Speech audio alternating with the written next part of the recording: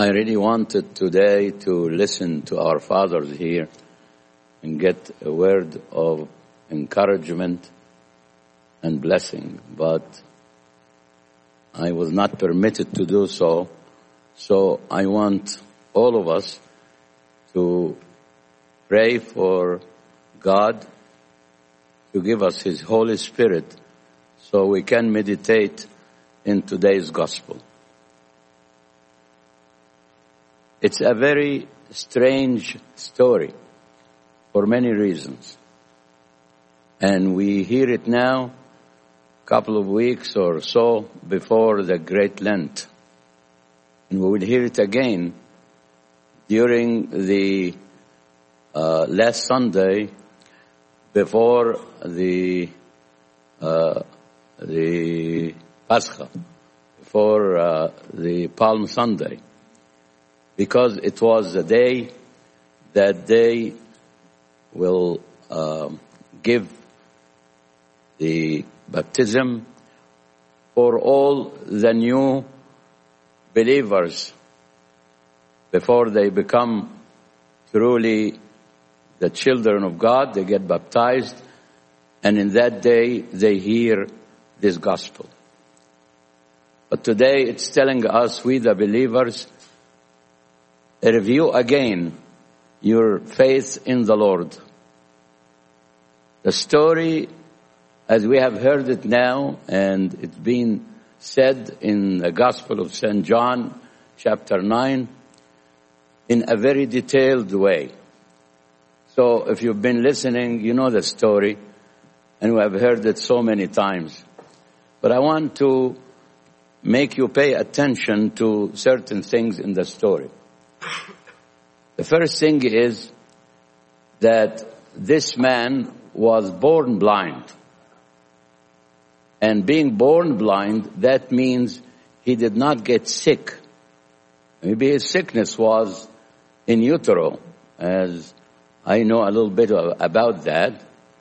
When the baby is formed in the mother's womb, there are some certain handicap and imperfections are being created there. We can see that.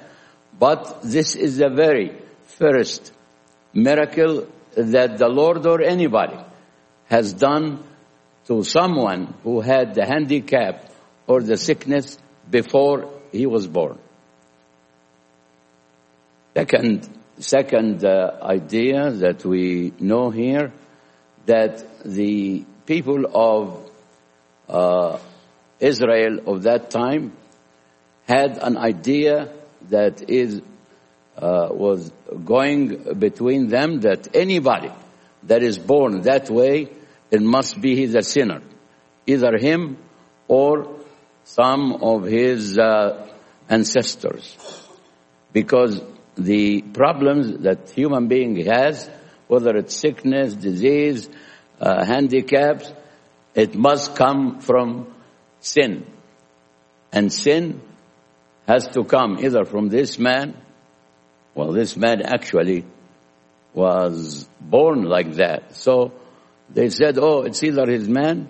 As a matter of fact, there is in the Talmud, there is a story of a rabbi saying that the baby or the infant, the embryo, can sin in the mother's womb in order to justify their thinking. And the sin is the reason for any problems human beings have. It's the second thing that we see in this story. Third thing is, we see that the Lord had made a clay from the dust and his saliva, and made the clay, put it on the place where the eyes are, and asked the man to go and wash. Well, as if, does he has to do all this? He can say a word and it's finished. But it's, again, tells us that the Lord loves obedience, and He causes the great miracles in simple things. You know, we go to become baptized, we have the Holy Spirit, and it's water, H2O, and we get healed, you see, from all the previous sins that we have inherited, and become truly children of God. The same thing here. The body of Christ and His blood is only made from bread and wine. Simple things. And it's obedience that make us see beyond these simple things. Now, the story shows us 4 types of personalities. First type were the usual people of that time, and that's represented by the disciples. First thing, when they see the man, what do they say? Lord, did he sin or his grandparents? As if there is no other way. See? Judgmental. They judge. They go by the fables that are going by the time without even thinking about the person who they see and have compassion on him. Nothing of that. First thing is they're going to a theological question. So the Lord says, neither he nor his parents. Oh, it's for the glory of God. So that's the first type. Second type is the Pharisees. The Pharisees. What do they do, the Pharisees? They are jealous. They are full of malice. They try to literally go by the rules that they made. And so the Sabbath is more important than the mercy that you can give to a human being. And so therefore the Lord is a sinner because they are jealous. He's going to take their place and he's more popular than them. That's another type of personalities. They can't see the glory of God. They can't see the right things. They mix everything and look usually with very wicked eyes. Parents, good people, simple people, but they're afraid. They're afraid for all the pressures of the society, especially from the religious people of that time.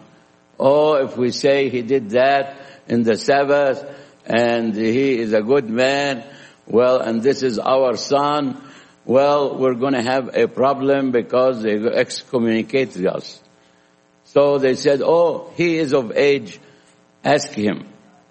In other words, they washed their hands from the story and then somebody else will do it.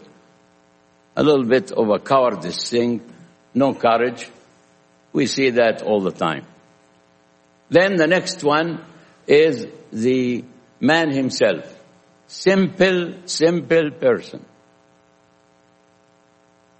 I don't know if you understand what a man of age who has no eyesight from birth, in other words, he never saw the light.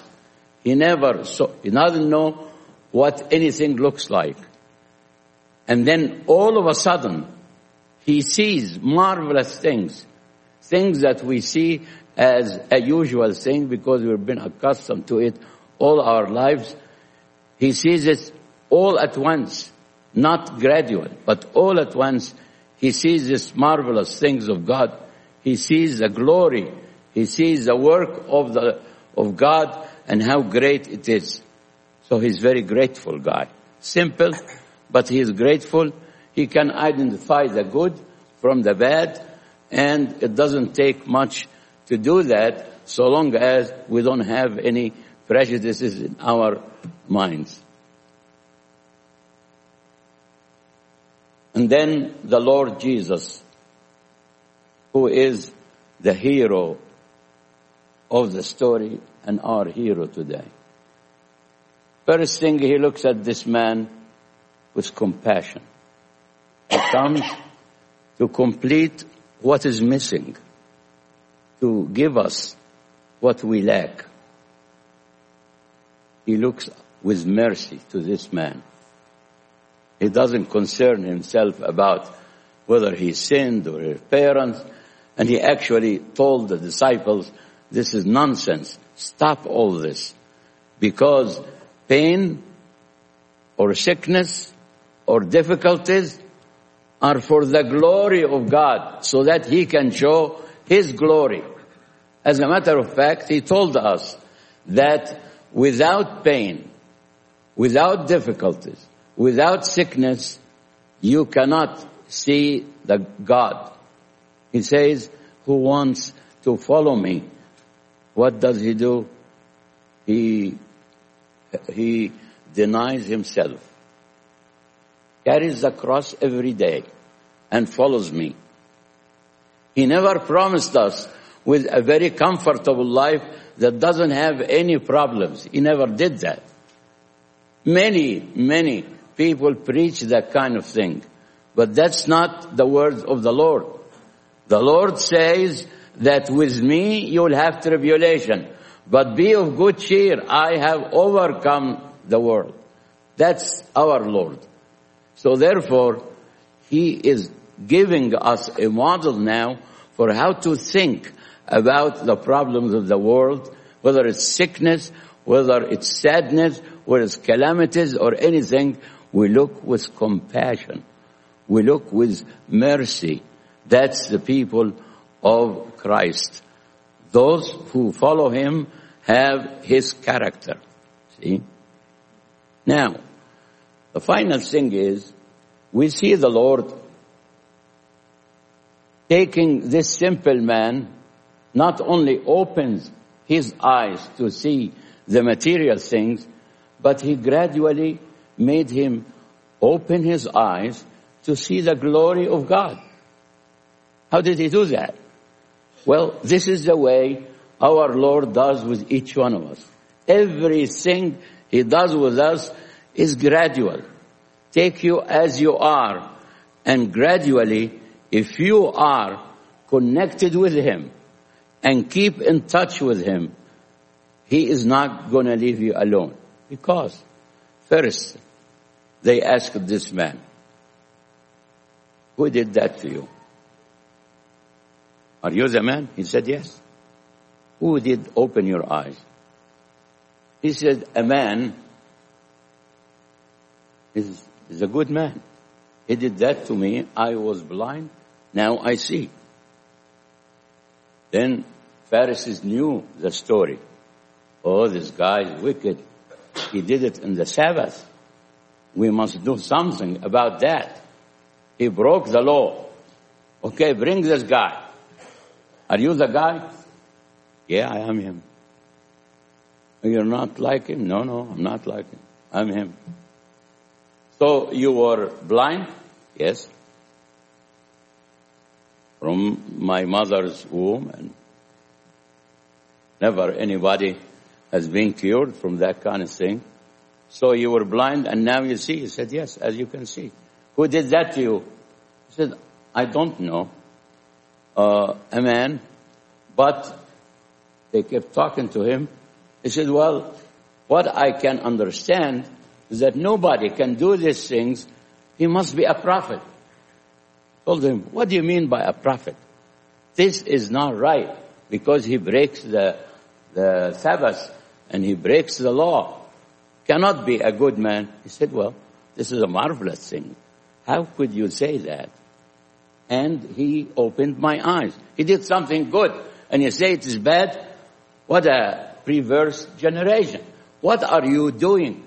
Well, we do that sometimes, by the way. All these personalities and all these things that are happening in this story, we all do it. One way or another, maybe not as obvious, but in a very subtle way, we do this. No. He did that, and so therefore, he is no good. We judge. So much so that our eyes are blinded with the truth. I mean, from the truth. blinded. We cannot see the truth because we cover our eyes with all this wickedness. He says, marvelous thing. What are you doing? What are you seeing that he is a good man? He is a prophet. Now he has graduated from being a good man to a prophet. See the way the Lord or his spirit is working in this man. So they said, get out of the synagogue. You're excommunicated. He didn't care because he was blind. Now he sees. They excommunicate him. They must be not very good people, but he's not, it doesn't matter to him. Now here is the key for the story. When you are perplexed, but you are close to the man who have cured your eyes or made new eyes for you, give you the vision, he's not going to leave you alone. He's still the Lord waiting for him. He said, come here. What happened to you? He said to him all this story. He said, do you know who opened your eyes? No, he told him actually, do you know the Son of God? He said, well, tell me who he is so I can believe in him because I believe in anything you say. He said, well, I'm speaking to you now. I am the Son of God. So the last step in this belief of this man who has done what each one of us should do, he said, I believe, and bowed down and worshipped him. He believed that Jesus is the Son of God, that he can open the eyes of our hearts, that he is his king. Now, we can close our eyes now from the material vision and start opening our eyes of our hearts and try to look with this man and say, you are my king. You are my Lord. You rule my life. I am yours. You are my priority. I'm sorry I have done so many things that made you not the first in my life. Today, I want to believe in you, not by the head belief, but by my heart. Belief is not a noun. It is a verb. It is an action. Maybe all of us, we have believed before. As a matter of fact, all of us are believers. But we must rededicate ourselves today to have the true belief in the Lord Jesus Christ and worship him. I want you all to go, when you go at home, you look at 2 Corinthians 3:18. You find exactly the story of how God takes us from glory to glory. It says, we all with unveiled face. What is the veil? Al-hijab, huh? What is the veil? The veil is our judgments, our hypocrisy, our lack of repentance. This is the veil. But we're all now, as St. Paul says, we're all with unveiled face. Behold the glory of God. Behold the glory of God. As in a mirror, as if we're all looking in a mirror to the glory of God. See?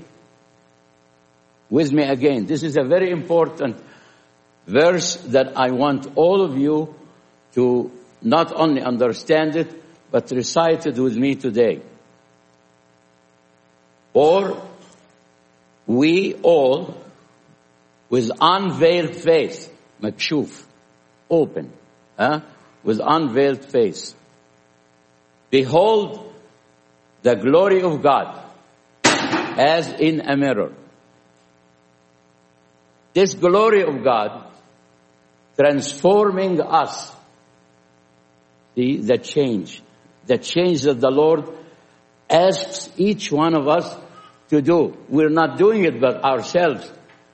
We are doing it by looking at Him, the true mirror, looking at His glory, being transformed from glory to glory. Good man, prophet, you're the ruler of my life. You're the Son of God. From glory to glory. To the same image. Same image means the glory of God itself, all open to us. How do we do that?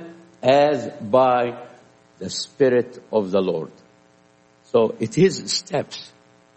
And the minute we look into this as in each one of us and look internally, not to the outside world, but internally, we ask Him to give us the vision. How does He give us the vision? We must look at His face with unveiled faces in the mirror. And He will transform us to see the image very clear by His Holy Spirit. We look at His Word in the Bible. We don't neglect it, because the word of the Bible will make us softer day after day. زي ما أبونا يوحنا بيقول, أنا نسيت in عربي, كلمة ربنا بتلين, تلين. The hardness of our self softer. And we become truly merciful, loving creatures. See? And then with being transformed to His image, we continue to have connection with Him by His Holy Spirit. It is not your work or my work. It is by the work of the Holy Spirit. Let us close our eyes for a second and ask the Lord to give us His Holy Spirit and His vision, so we can see the unseen. We can see His glory that is on the altar. To behold His glory and to be able to partake from His body and blood as with His grace, since we all don't deserve this, and glory be to God forever. Amen.